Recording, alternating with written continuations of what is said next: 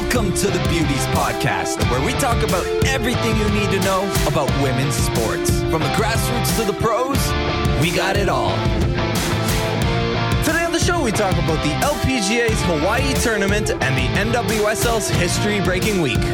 Here are your hosts, Addie and Cowie. Happy Easter, my friend. How are you doing today? I'm doing well. You know, the bunny doesn't visit my house because we don't have any kids. So how was your Easter? The bunny hit up our house like nobody's business. Yeah, a little 3-year-old tornado running around. It was like Christmas morning, and all of it was chocolate. Amazing. All of it was chocolate. Multiple floors. We had a really good morning. Awesome. Good. Yeah. I'm super happy to hear that. Yeah, really good weekend. And before we get into it, I did have a request. I was coaching this weekend, and the girls, they said they were going to listen to the podcast. So Pembina Valley Hawks, awesome job this weekend. Here's your shout out. Unreal. Yeah, thanks for being part of the Beauties community, girls. Absolutely. We appreciate you. Crushed it this weekend. So yeah, really good weekend. Got some family time in. It was awesome. Good. Super happy to hear. Yeah, it's, we had these quote unquote storm of the century that never became a thing. Became a storm? Yeah, so that kind of squashed some of I was going to make the trek home, which I know you ventured on the highways and I just chose not to. Mm-hmm. So yeah, stuck around the city and had some nice Easter brunch this morning, and yeah, it was good. Yeah, that's awesome. That's awesome. So if this is your first time to the show, a very warm welcome. And if you are returning, thank you so much for tuning in today. Yes, we appreciate all of you listening, whether you find us on Apple Podcasts, Spotify, on YouTube, if you follow us on Instagram at Beauty Sports Talk, maybe you find us on TikTok.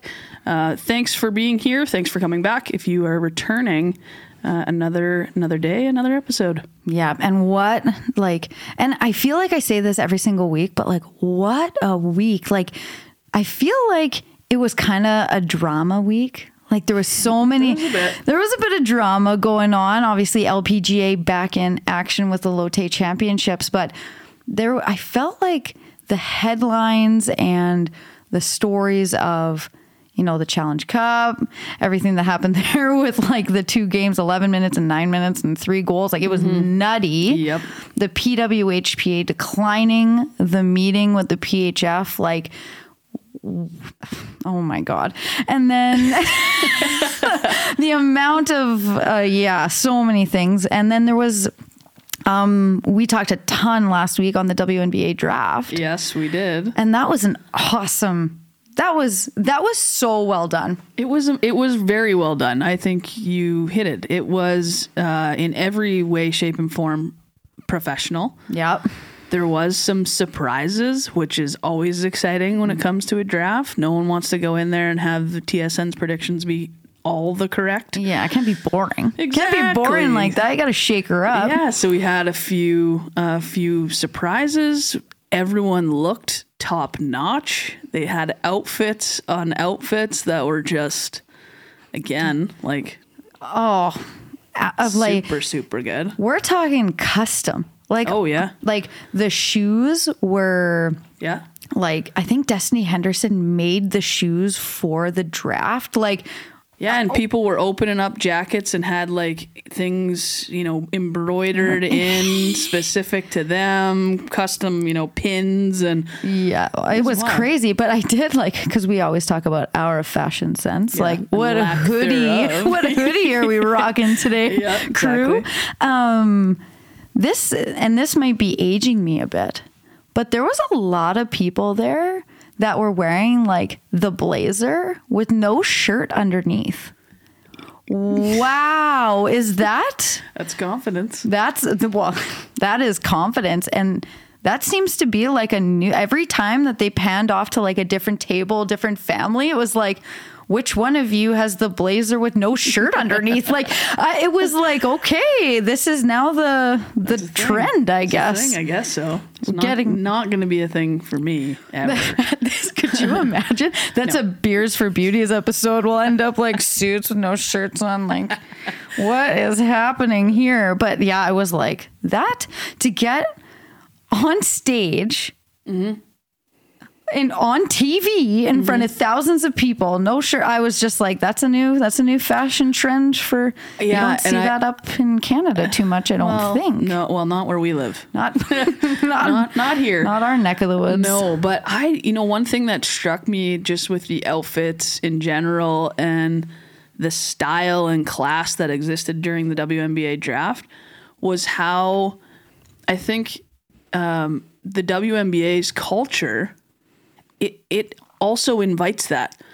Like, they have this super inclusive, own who you are style about them as a league that promotes these women to just be themselves in every way, shape, or form. Like, it was evident to watch on TV. Yeah, I could, like, even when you saw it progress throughout the year of them like walking into their locker rooms with like just the sickest clothes on, they just have like such an amazing culture and they just look sick. They do. They just look unreal. Agreed. So one thing too that I laughed at every single time was all of the draftees coming over and meeting up with Holly Rowe there, who's like 4 feet tall. Yeah, she looked very short.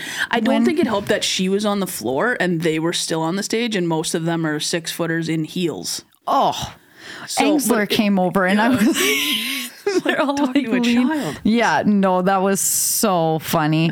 But at no surprise, Howard goes first. No shock. No surprise to anybody. No. Smith goes to Indiana second. Yeah. Really no surprise to anybody. Austin goes to Mystics, which is pretty sick, which is great. Engsler to Indiana. And right around that 5th spot, like, was there anybody that you would definitively say won the draft? I think we have to say that Indiana came out really well in the draft. Also just by default of the fact that they had the most gaps to fill and they had the most picks in the first round. Yeah. So it's really hard to deny what they added to their roster. To me, Indiana, and even, through into the second round, like they got Destiny Henderson in the second round. Yeah. Adding her to the likes of Lexi Hall, who they took in the 6th spot. Yeah. Like they made out to me really, really well. I would completely agree with that. And I wonder, because you had a lot of really good points on Henderson last week, just on her height and how that would affect the draft, and even her coming off the height of the championship game. Like, it really does play effect into that. And I think they played their cards perfectly right with getting Lexi Hall. Yeah, I agree. Picking her 6th. It's super gritty. Right? Yeah. She's got tons of speed. Yeah. She has size that Henderson doesn't have as a guard. Yeah. It was just a draft of bigs too. Like there is so much talent, and there's so, like, all of these women are, anywhere from averages like 6'1" to 6'5". Yeah. And you can tell too that, especially with Indiana, like there is a push for this defensive grit, like taking Emily Engsler. To me, speaks volumes to that. And in really, there's that old quote of offense wins games, defense wins championships. And I think they built or took picks that based on defensive ability.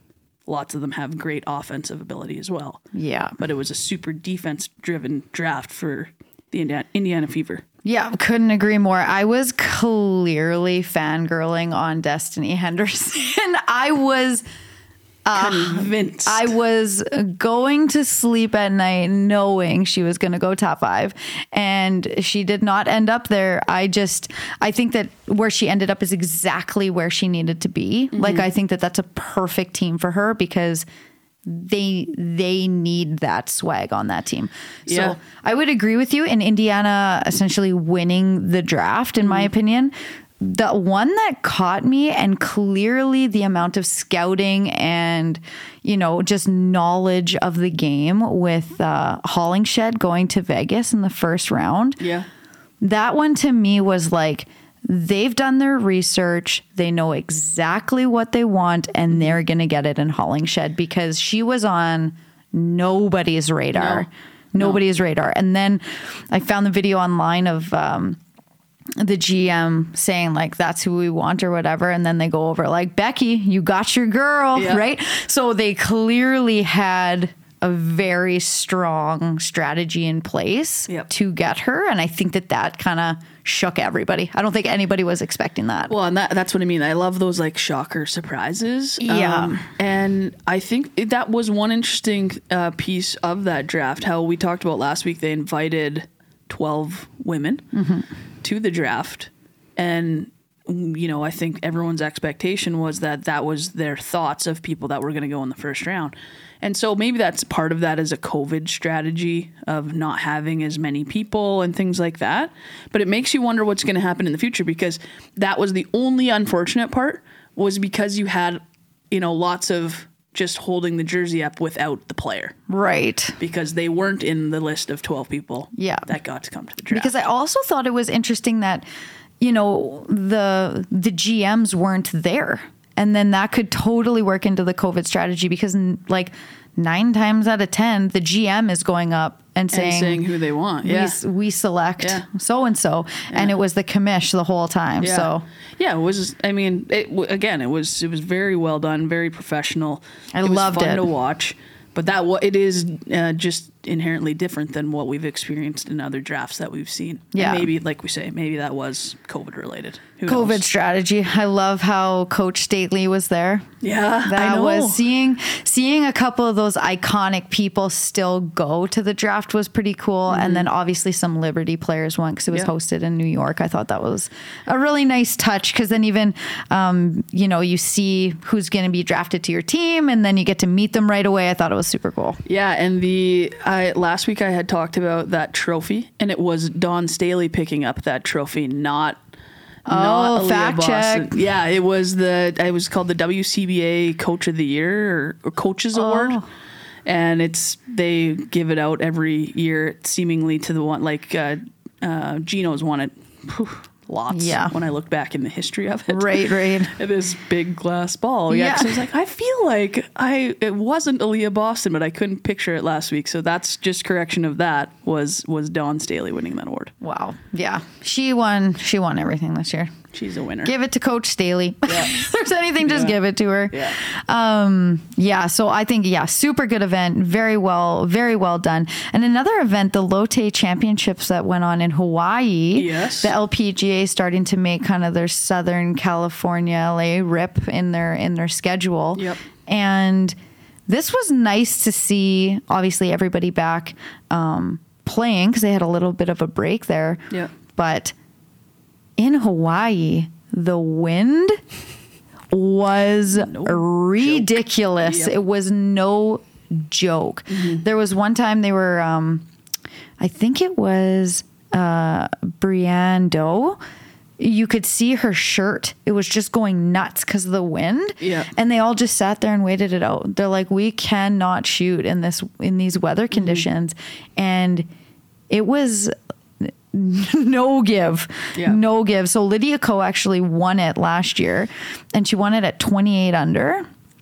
Hyun Kim won it this year, 11 under, and like fought for that 11 under. Yeah. Yeah, and won by 2 strokes. Next in line was 9 under. Yeah. And you're right, because there were times, it's funny, you noticed the shirt, like there were times off the tee box, that's where you could really see it.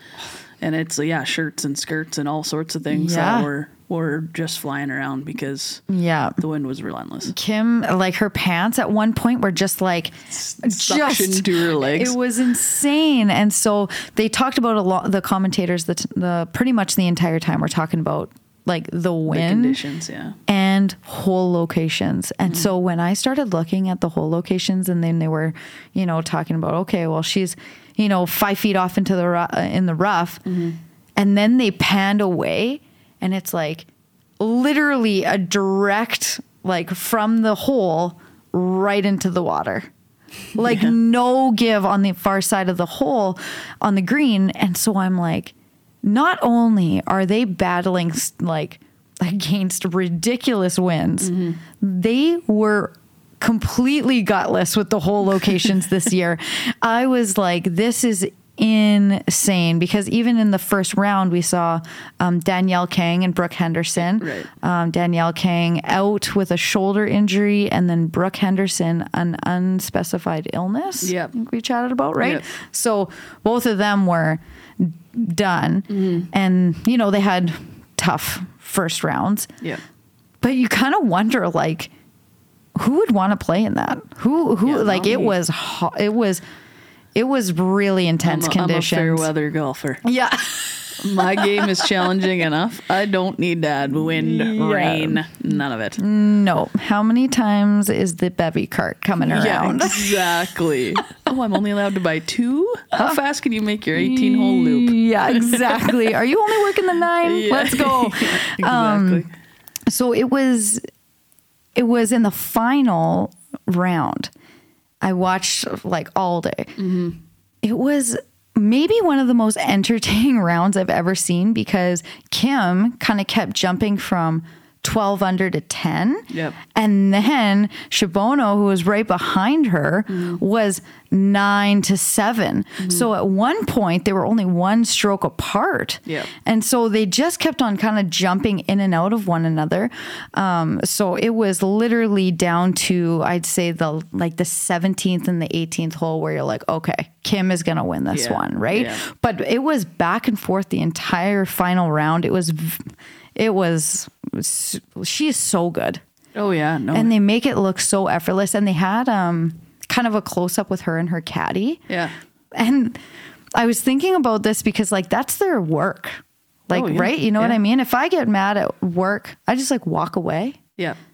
Can't do that there. Can't do that. Golfing, you have to walk the whole thing with them. You have to talk. So that relationship between player and caddy are just super important. It's super important, incredibly unique because you essentially have to be able to have very good, positive conversations, and either agree or disagree, and then legit move on. You can't hold anything on because you can't be mad the whole course. So they were going back and forth. Yeah. Yeah. The amount of trust would be wild. My dad has had an experience where he got to go and golf Pebble Beach and had a really cool caddy interaction. And that was one of the things that he had as his kind of takeaway. Yeah. Was it's also a really unique job as a caddy to know that that's your role.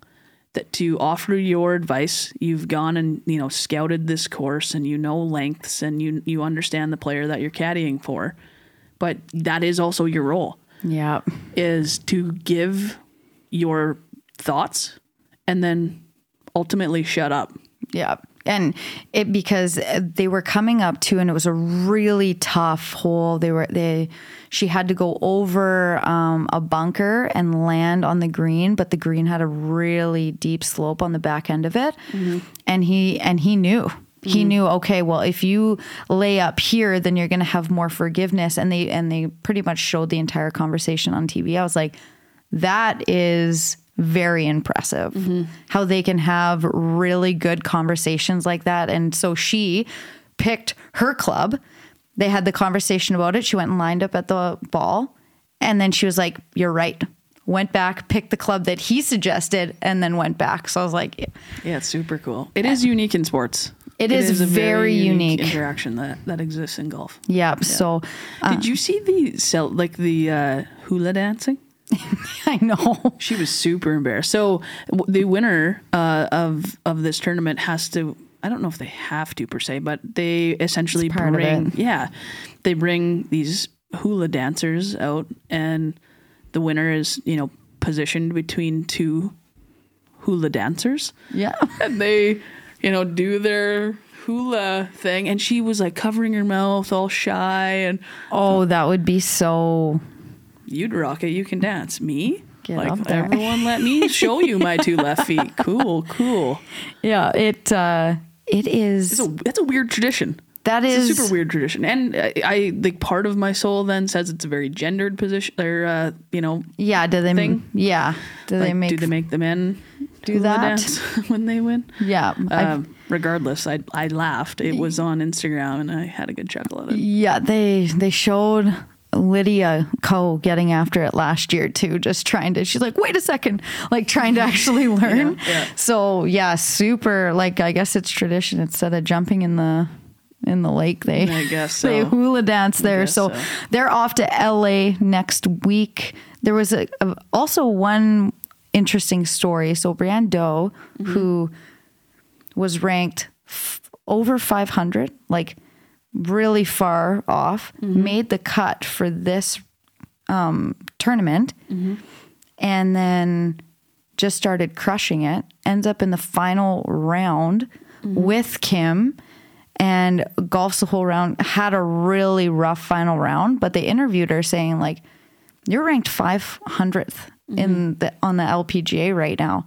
How do you feel about being here? And she's like, I can't think about it any more than step by step by step. She's like, I made it here to the final round, which I never thought I was going to do. Now my whole thing is about LA, playing in LA. And she's like, I just want to play more consistent on the tour. So I was like, 32 years old, literally ranked 500th, and is like, I'm going for it. I'm going all in. So she made it to the final round. Played really good golf for the first three. Her fourth round was not very good. Was just fighting the ball all over the course, but has now earned her spot into LA and now has the opportunity to do it again. So I was like, hey, that's that's a feel good story. Yeah, I was going to say, good news story. I like that. That's a feel good story, because as we move on to the Challenge Cup, this was a wild week, not just even in the whole grand scheme of the games and how the standings have moved. Well, we have a new number one, but two history-making fastest 3 goals in pretty much back-to-back games. Yes. Like, that is unheard of. Yeah.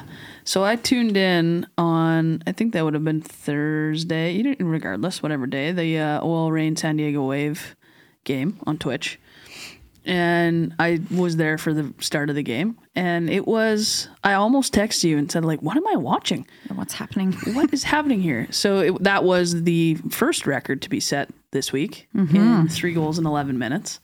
Goaltending was borderline horrendous. Yeah. And I'm not a goalie expert. I'm not a soccer expert.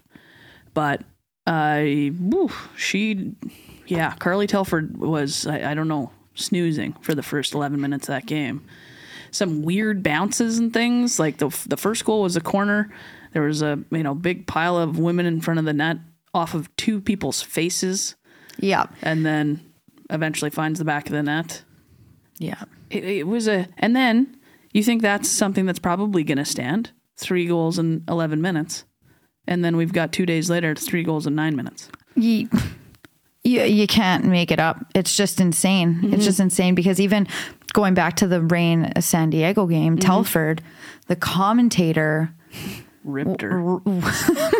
was letting her thoughts be known. Yep. But like even the plays trying to play the ball upfield, like even trying to get the ball up like to anybody, she just was like sloppy. Like they were just sloppy kicks that turned around. They didn't get possession of it and ended up in the back of their net like 3 times in a row. And her positioning on the goal line, it, like that one we watched at the very beginning, it didn't even look like she made an attempt to try to get across. No. Like it was strange. It was strange. That's a perfect word, because it was what was happening? And I can't imagine I can't imagine being one of those San Diego players, because if at the very beginning of the game, San Diego had actually some opportunities, and then what seemingly was a pretty innocent play with a corner, which is always an opportunity to score. Let's not like wash that. And like how defeating that would be. Totally. Because then you watch 2 days later and this, this 3 goals in 9 minutes, and it was an entirely different story. Yeah. Where Orlando's defense was just, North Carolina had all day, and balls that, I don't know, their defenders, and again, the commentators made comments about the defenders not really doing their job. Wasn't on the goalie. They were to me, far more skillful goals that they scored in that 9-minute span. But odd records. Very. You think about how, and we talked last week talking about how many ties there are and things like that. Like, we got our wish. Yeah, lots of goals are being had here. But you're right. Both of the 11-minute one was a lot of goaltending errors, where it feels like the 9-minute one was just like a team was completely sleeping, and the offense showed up, and they just took advantage of an opportunity, and why not, right? Yeah. So. Very, very interesting chain of events that went down there. And something, honestly, in soccer, I've never heard before. I've never heard of 3 goals being scored. Well, and that's like I was saying to you, some of the stats, like 10 shots on goal. Like in an entire game, 10 shots on goal. An entire game. And we've got 3 goals in 9 minutes. Right. So statistically speaking. It doesn't. It seems, very. It's not even 9 minutes. It's the first 9 minutes. 9 minutes. Yeah. Anyways, crazy. Soccer is exciting. The Challenge Cup. The Challenge Cup. Yeah, we are starting to definitely see the strong teams and the weak teams. Yeah, OL Reign took the top spot now in the West Division with 13 points. 4 wins and 1 loss. So, and Portland at 10 points. North Carolina is still really impressing me. We talked about how they've made a huge change to their roster this year. 11 points against the defending champions, Washington Spirit. They're just crushing it right now. They're doing great. But OL Reign takes top spot. In Kansas City, Central is 10 points. So it's moving around. It is getting... And we don't have much left, right? We basically have next weekend. And then moving into that first weekend of May to close out the Challenge Cup. Right. And then we're right into season. Yeah. So... not that much left to go. You're right. Time flies. That does seem quite quick. Does. Whoa. Does seem quite quick. Yeah, because reach the semifinals on May 4th. Finals will be played on May 7th. Yeah. What? Yeah. Fast approaching. Yeah. Well, that's amazing for, the Reign and Courage to pull off very cool things like that. Everyone's going to be looking to break that record. Do you think you go into a game thinking let's score let's get after it. Let's get do after that record? Yeah, I don't know. Probably not. Probably. In soccer, and yeah, you just said, because we've been talking so much about stats and soccer, it seems to be one of those games that's more played on the positional one touch movement of the ball to create seams throughout the middle and all these different things. And then all of a sudden now you hear 3 goals in the first 9 minutes. It just seems crazy. But you want to know something else crazy? I would love to. Come on. PWHPA. Yeah. Professional Women's Hockey Player Association. Declines meeting with the PHF about a collaborative league for women's hockey. And so it's almost where do you want to start with this? Because there has been news that has been released about kind of why they declined that meeting. But then it almost leaves more questions than answers. To me, it's the same questions that we've always had. I'm not shocked. My first comment is that I'm not shocked that the PWHPA made that decision. We've talked about it in past episodes where I really feel like, I think I said it, that they had their list. We've got to understand that the players in the PWHPA created the PWHPA when the CWHL folded on them by shock, which screwed them out of a league, essentially. And so that was their way of controlling the narrative. And I am not shocked that they are not going to engage with the PHF, because the PHF was formerly, before they rebranded, the NWHL. They all had a choice to go to the NWHL. They all had that choice when the CWHL folded. And they chose not to because there's some things within the PHF that a lot of questions have been brought up around, right? In terms of ownership and their engagement with things overseas, just in general, the structure. And I think the players of the PWHPA are doing this for, I've said it before, it's not even about them. Mm-hmm. It's about, I'm not going to cave to anyone else unless this entire list is met. Mm-hmm. Because we need to do it right finally. Yeah. Because we've had versions of professional women's hockey leagues that haven't succeeded. So why would I leave and join one that is the same-ish structure of the ones that didn't succeed? I'm not shocked. I'm not shocked. Yeah. No, I think I was shocked a little bit in the sense of when they released that statement from Gary Bettman, you kind of felt like something was going on behind the scenes, that they had kind of dueled it out a little bit. And this was kind of like, they've dealt with their shit. So now we can talk. Yeah.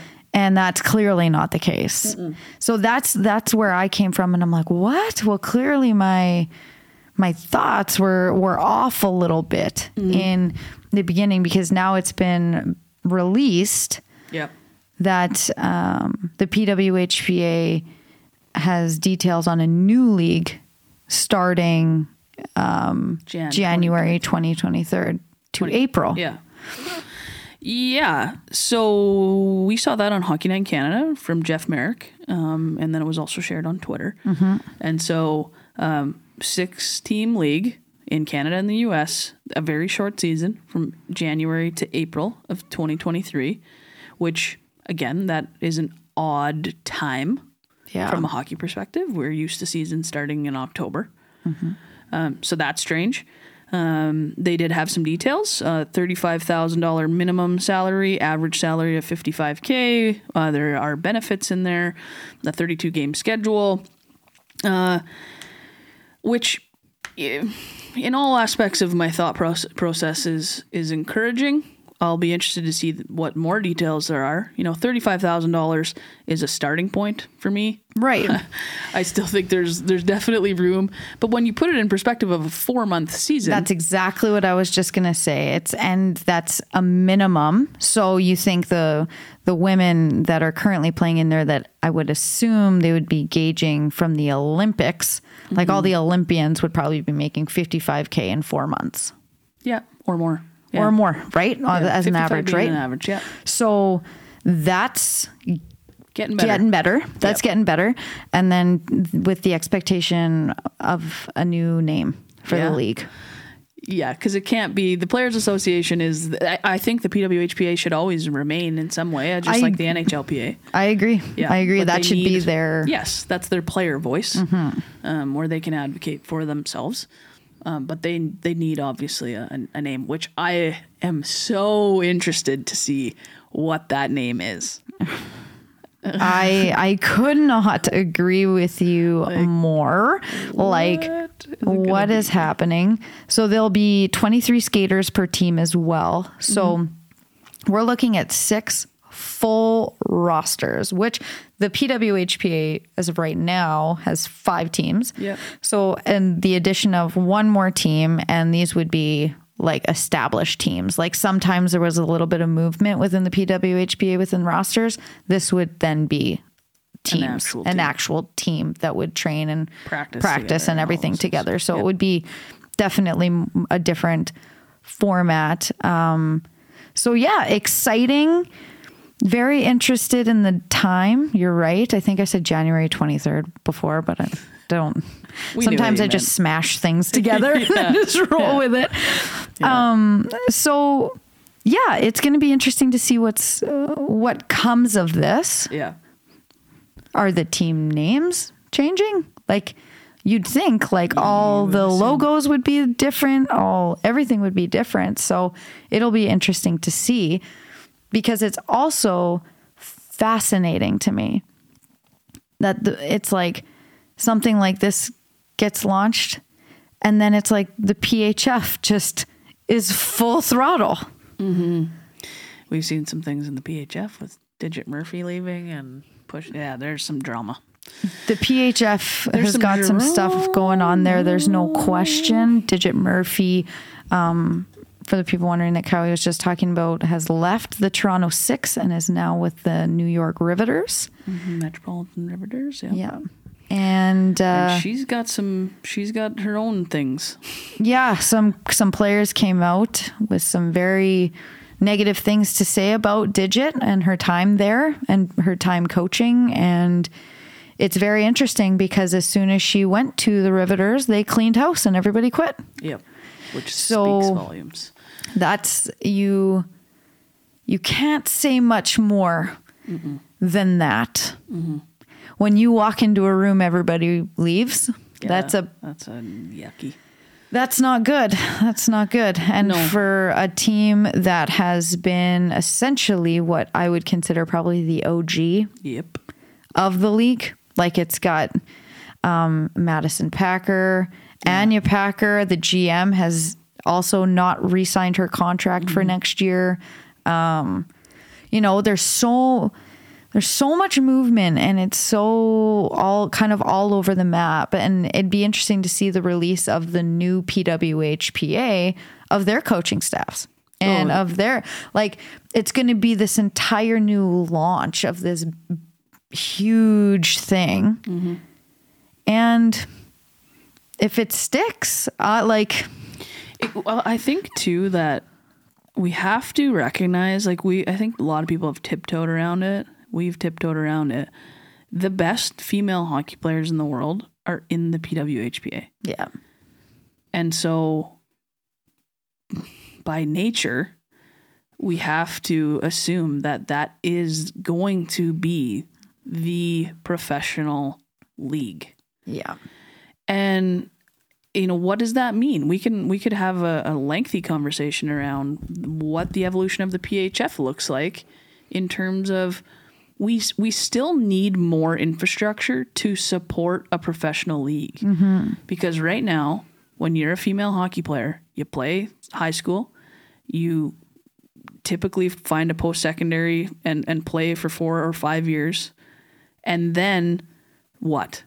Right. And right now there's lots of people will go overseas, and I'm speaking to Canadian and US hockey players right now. Lots of people will, pursue something overseas. Some right now would head towards the PHF. Right. But we need, if you look at the way that the men's game has been structured, there is all the opportunities. Yeah. There are leagues on leagues on leagues on leagues for a male athlete to graduate from high school and play years of junior and then go to university and then go into a semi-pro league or a pro league and eventually find a pathway if that's what's in the cards. Yeah. For this to be sustainable, we need more chinks in the ladder. Yeah. Yeah.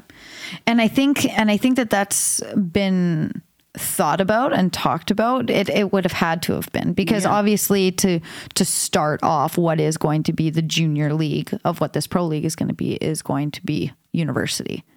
That's just the way the path is set up right now. Is play on your team, get scouted to university, then you get drafted to pro. Yeah. Right? Which is kind of like the WNBA. Yeah. Yes, it's exactly like the same. It is, right? very, very much. And so now we have that where, some guys are playing in the dub when they are still in high school. So they're there definitely is a lot more different things. But the cool part about it would be is like getting to the point where, okay, you're in university, then you're going to get drafted just like you would to pro. But then if you don't go to pro, if you don't get drafted, having these kind of like, I don't know if they would be overseas, but affiliate teams that you can, because there's enough out there to be like, this could become your affiliate league. Okay, if you don't get drafted to one of these 6 teams in the first year or whatever, you can go overseas to Sweden, play for a year, put your name in again. Yeah. Right? Yep. And so that's maybe how it grows in the leagues that you're talking about. Cause I agree. It can't just be you get drafted or you don't, and we'll see you later. Yeah, it can't be, because the women that didn't get drafted in the WNBA, they're all going overseas.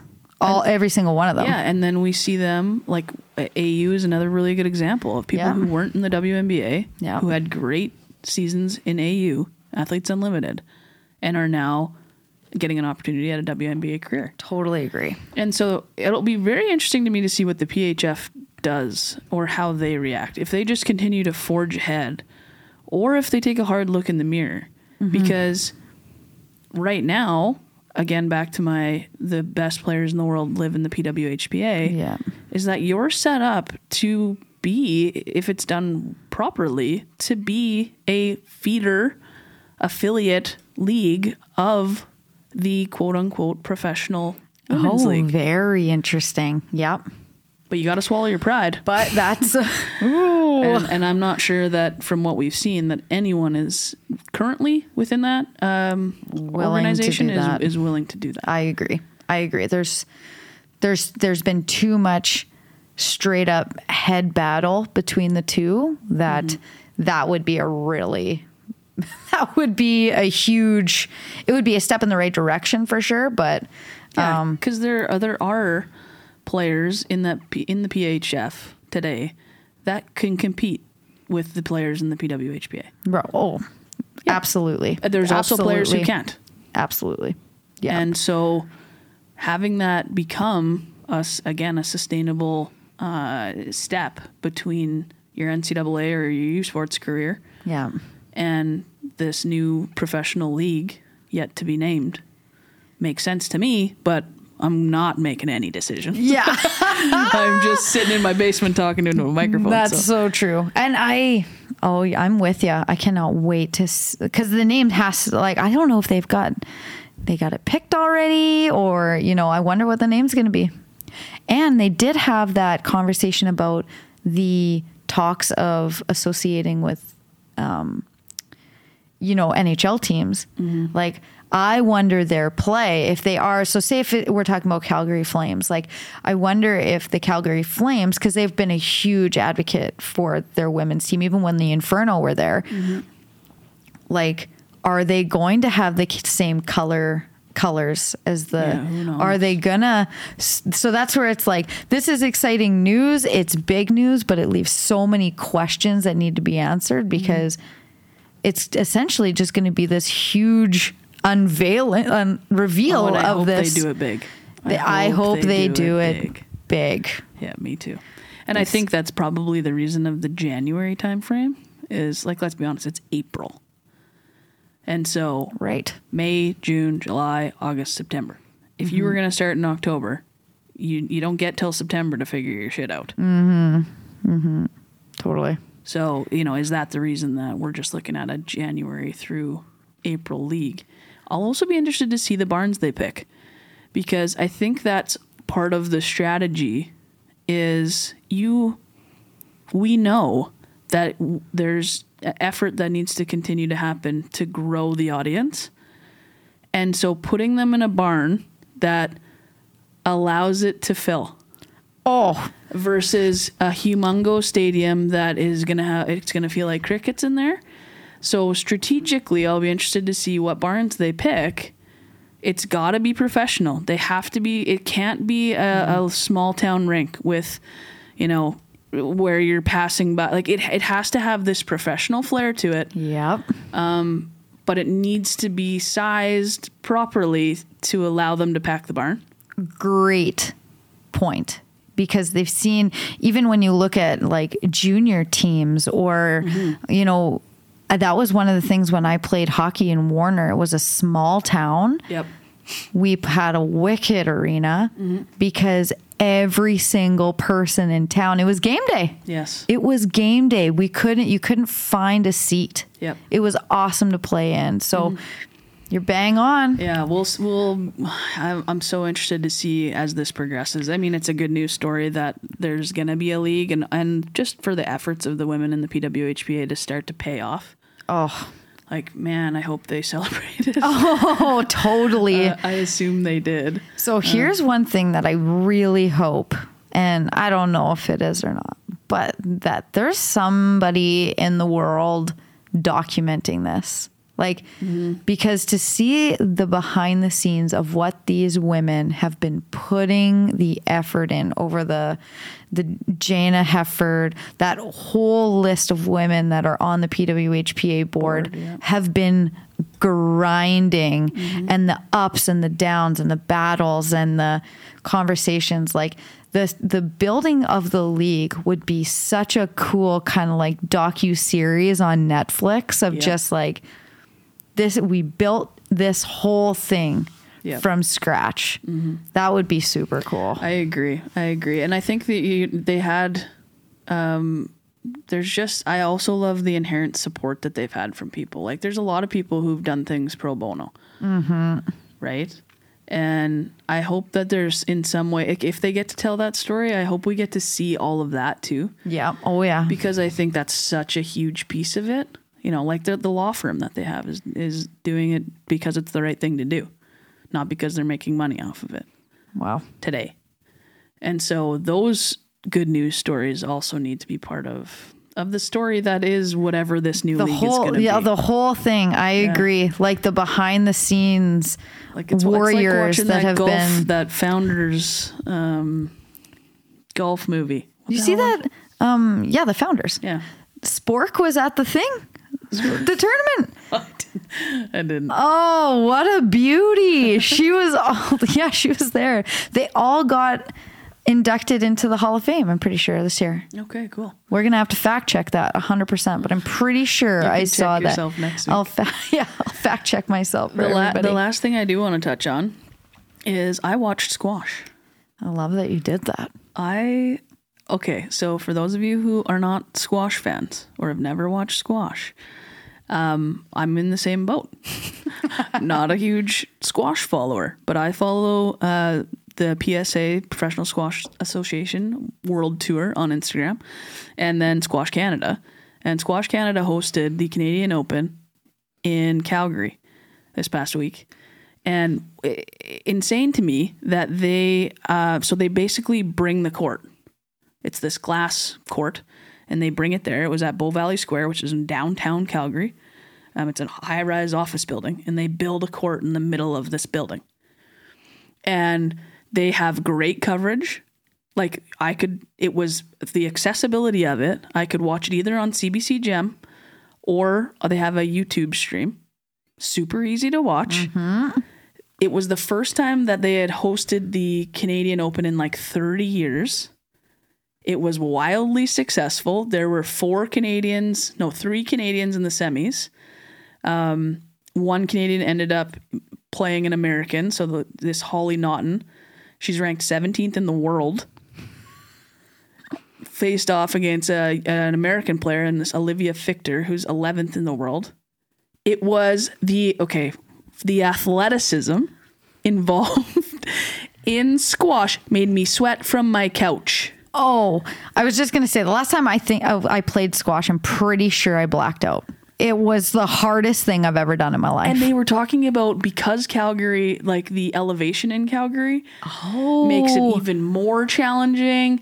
So my note to everyone listening is that follow those 2 accounts, Squash Canada and the PSA World Tour, because we have a 17th ranked in the world Canadian, and she's got counterpart. So the other 2 were Nicole Bunyan and Danielle Letourneau or something was her name. We've got incredible talent in this country that no one talks about. We're talking squash, baby. So I'm going to continue to follow. I loved it. They have now created a fan in me. Yeah. In professional squash. So yeah, it was awesome. It was so fun to watch. That's cool. I'm definitely going to look into that, because I need to see this court that they built, this glass court that they built. That sounds unreal. YouTube, like time lapse, and you can see it go up. Like, there's escalators on both sides in this office building. And they build a glass court in the middle of. It was so cool. Yeah. Anyway, so that's my random thought for the day. We should add that. We should add a random thought. Random sport. That might get ugly fast for me. Kelly's fun facts. That's right. A little button. Yeah. Well, yeah, that was tons of awesome stuff. We've got some fun interviews lined up coming up the pipe here. So, yeah, what a good week. What a Super good week. Happy Easter to everybody. Yeah, for sure. And once again, if you could take a second to like, follow, subscribe, that would mean a lot. Merch is up. We've been getting tons of hits. So thank you guys so much for looking into that. That's great. So thank you very much. And Cowie, final words. Final words. Another week of incredible women's sports. And I think lots of interesting things happening. The momentum, we continue to say it, is very evident. So we're excited to cover it. We're excited to have you folks back, letting Addie and I chirp into your ears for an hour every week. So yeah, if this is your first time, thank you for coming. If this is your 22nd episode, we appreciate you. Don't forget to leave a rate and review on the podcast. 5 stars only. And buddy, another week. I appreciate you. We'll see you soon. Thank you guys so much, and we'll see you all next week.